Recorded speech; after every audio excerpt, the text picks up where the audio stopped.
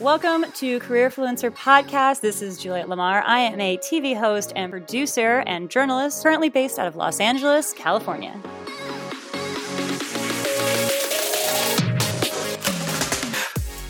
Our life is so finite that we're not going to have enough time to actually see and know it all. So failure is a lesson. It's not failure in the way that people think it is. And once you get over your self-judgment, there's no stopping you.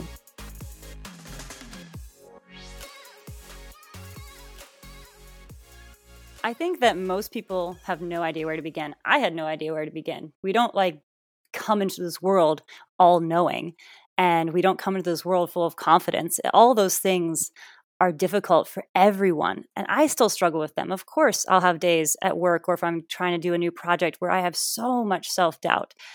But I think it just comes down to this quote that I love by Rosalind Carter, which is, you have to have confidence in your ability and to be tough enough to follow through with your dreams. And I just like to cut off dreams. I just like to say, follow through, right? And I don't think that careers are what they used to be. Careers are malleable and they're changing constantly. My quest for knowledge and experiences has always been really strong since I was a little kid. In high school, I was on the announcements, like the video announcements for class. So I got a little taste of broadcast journalism in high school. And I really liked it. I liked being able to interview people. My curiosity was able to be, that itch was able to be scratched then. And then when I went to college, I was an econ major because I thought, well, maybe I'll just get a business degree. And very quickly realized that microeconomics was not my friend. I'm not good at math. So I quickly changed to broadcast journalism with a minor in TV film production. And I still was not listening to my truth throughout the whole thing. I was thinking, oh, I want to make movies, or I want to be on stage, or I want to do, I wasn't quite sure how to take this insane curiosity that I have and really funnel it into like a money-making career, right? So the curiosity has been a standalone pushing factor in my life since the beginning. Then I realized my curiosity is around stories. I love listening to people's stories and hearing their stories and really absorbing those stories and then seeing how they fit into my life and how I can learn from them. So when I first started out, I had an internship with a very big company. And I really didn't think I would get that internship because I applied and I was like, I don't think they're going to accept me. And they totally did. That's a funny story. I got in because of a joke I made, I'm pretty sure, which was on accident. As an intern, I worked really hard. But I think that in my career field, especially like entertainment, journalism, TV film production, unfortunately, there is no A, B, C, D, E, F, G. Like there is no 1, 2, 3, 4, 5, and then you get to 10. That doesn't exist. It's everyone has their very specific own journey and how they get there.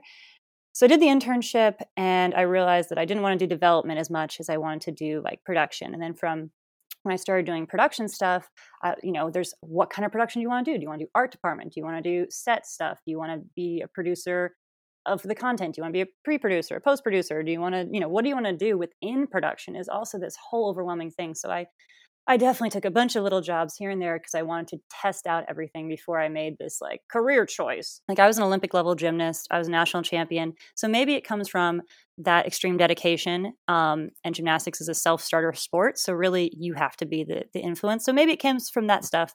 I'm still figuring it out. I think that's the key, is everyone's still figuring out. But as far as like the real catalyst of things and what got me zoned in on exactly what I wanted to do for my career was in 2015, my mother had a brain aneurysm while I was on my honeymoon in Thailand. So I had to fly back, a very traumatic experience. She had brain surgery. 2 months later, she fell and she hit her head and had a second brain bleed, and she was on a ventilator in a coma for a couple months in vegetative state. That story is super long, so obviously there's much more to that story. But through that experience of really being in the trenches with people and getting to know exactly how much one person can change your life. So my mom's story is her story, but each person that came into contact with her that helped her along the way, they have their own story, and just their tiny little speck of kindness changed her story. Right. So to me, I was just immensely consumed with how each person's story is affected by outside factors in the small ways that turn into big ways. So that's when my mom, after her initial injury and halfway kind of through her recovery, once the trauma was slightly subsided on our end, it really set me on the path of like, I need to share people's stories in order for their story to have the outcome they want. And I'm realizing I am curious about people, but I love storytelling. And it's an art form that has been around since language. And it's such a beautiful, pure way of connection, of learning, and of creating empathy and understanding, which is something that will always be needed. And I believe that having a versatile experience base of having done a lot of different things in order to find your truth that you want to pursue is a good thing. It means that you're well-rounded.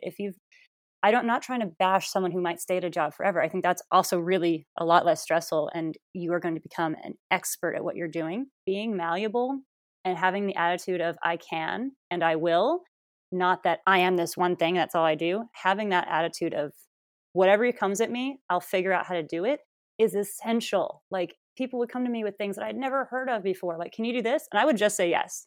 Like, can you do this thing? I was like, yeah, oh yeah, totally, I can do that. I'd be like, I have no idea to do that.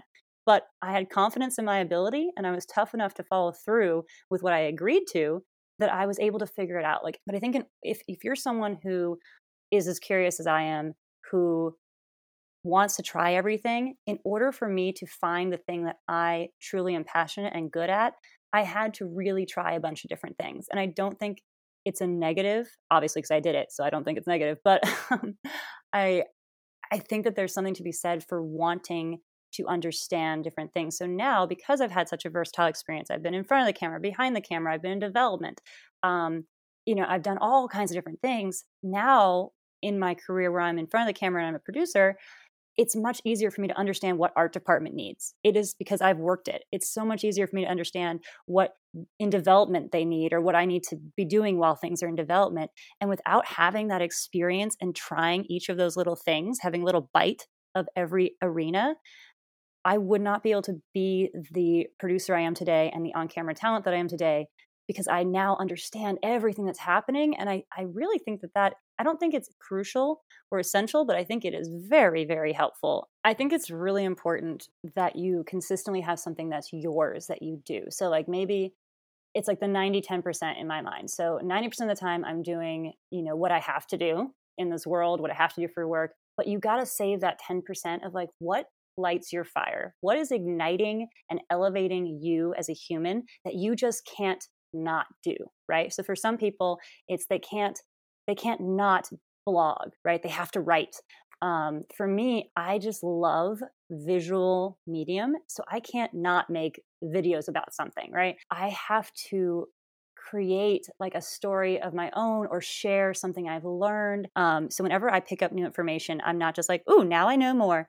I have to like share it. That's part of my process. Is I learn something, I take it in, I implement it in my life, and then I have to share it. So for me, my side projects are like, oh, if I learn how to do something, I'm going to try and tell as many people about it as possible, and not how to do it, not you have to do it this way, but here's this information I've learned. This is how I've interpreted it, and now here it is for you. So I've constantly kept video vlogging, journaling with video, creating little videos for my own personal like well-being. It's my way of journaling, I guess. And I've always kept that up. And a lot of times those little projects that you do, that 10% of your time turns into your career, because clearly that's what you're passionate about. And your life will follow your passion, right? And if you want to be happy doing something that you love, you've got to keep that 10% going. There's 1,000 puzzle pieces in this world, and we're all trying to make a different puzzle. So just find your corner of that puzzle that fits. And if it doesn't fit, move on. Don't be so attached to this idea of like, I have to make it work or it's a failure. You have to just try these different things. And then when you find your fit, you'll feel it, you'll know it, and that will become what you need to do. But again, it's just, I think it's a lack of fear of failure that really has pushed me forward. And knowing that I'm an intelligent person who has good ideas. And if you don't think that about yourself, you need to change your self-talk. Self-talk is super, super important. And I can be really mean to myself and say, oh, you look terrible today.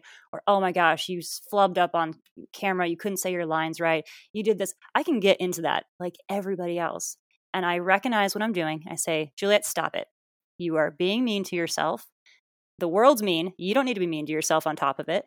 And I change my thought process. I change my words I use for myself. And I'm you got to be on camera today and do something you love. and I focus on the positive. Or, wow, you were late for that meeting or something. Be like, you got to that meeting. You had that meeting. Next time, learn from it. Don't be late, or whatever it is, right? Anything is changed by just your thought process. And I think that consistently changing your thought process from a negative thought to a positive thought starts building that confidence. I am very motivated by goals. I'm like, oh yeah, I want an Emmy. I want to win an Emmy. I want to win, all kinds of different stuff. Who isn't? But I don't think that those are the things you're most proud of. I think it's when you see an actual change in someone's life. That is what I'm most proud of, is when people come to me and say that something that I said or did helped give them a catalyst into changing their own life. Like, I just want to make an impact. I think that most humans in this world really just want to leave a footprint upon the world that is helping and doesn't let them be forgotten. I think that's a very common thing for humans, is you don't want to be forgotten. You don't want your life to be meaningless. So I think the way that I judge that success is by an impact I've had on others in a positive way. So when you're having those times in your career where you're feeling stuck, or you're feeling down, or you just are lost and you don't know where to go, guess what? Everyone still has those. I bet Oprah still has moments where she's like, what am I doing? Right? And I think you have to realize you're not alone in that. And I know it's hard to see because we are physically not with Oprah watching her go through that. But you have to realize that every single person has imposter syndrome. Every single person feels inadequate or feels like a failure at times. And then you're going to have a high time. Everything is fleeting. Like, failure is not permanent. Success is not permanent. I definitely look at obstacles as just face value. They're just obstacles. They're not ends. They're not beginnings.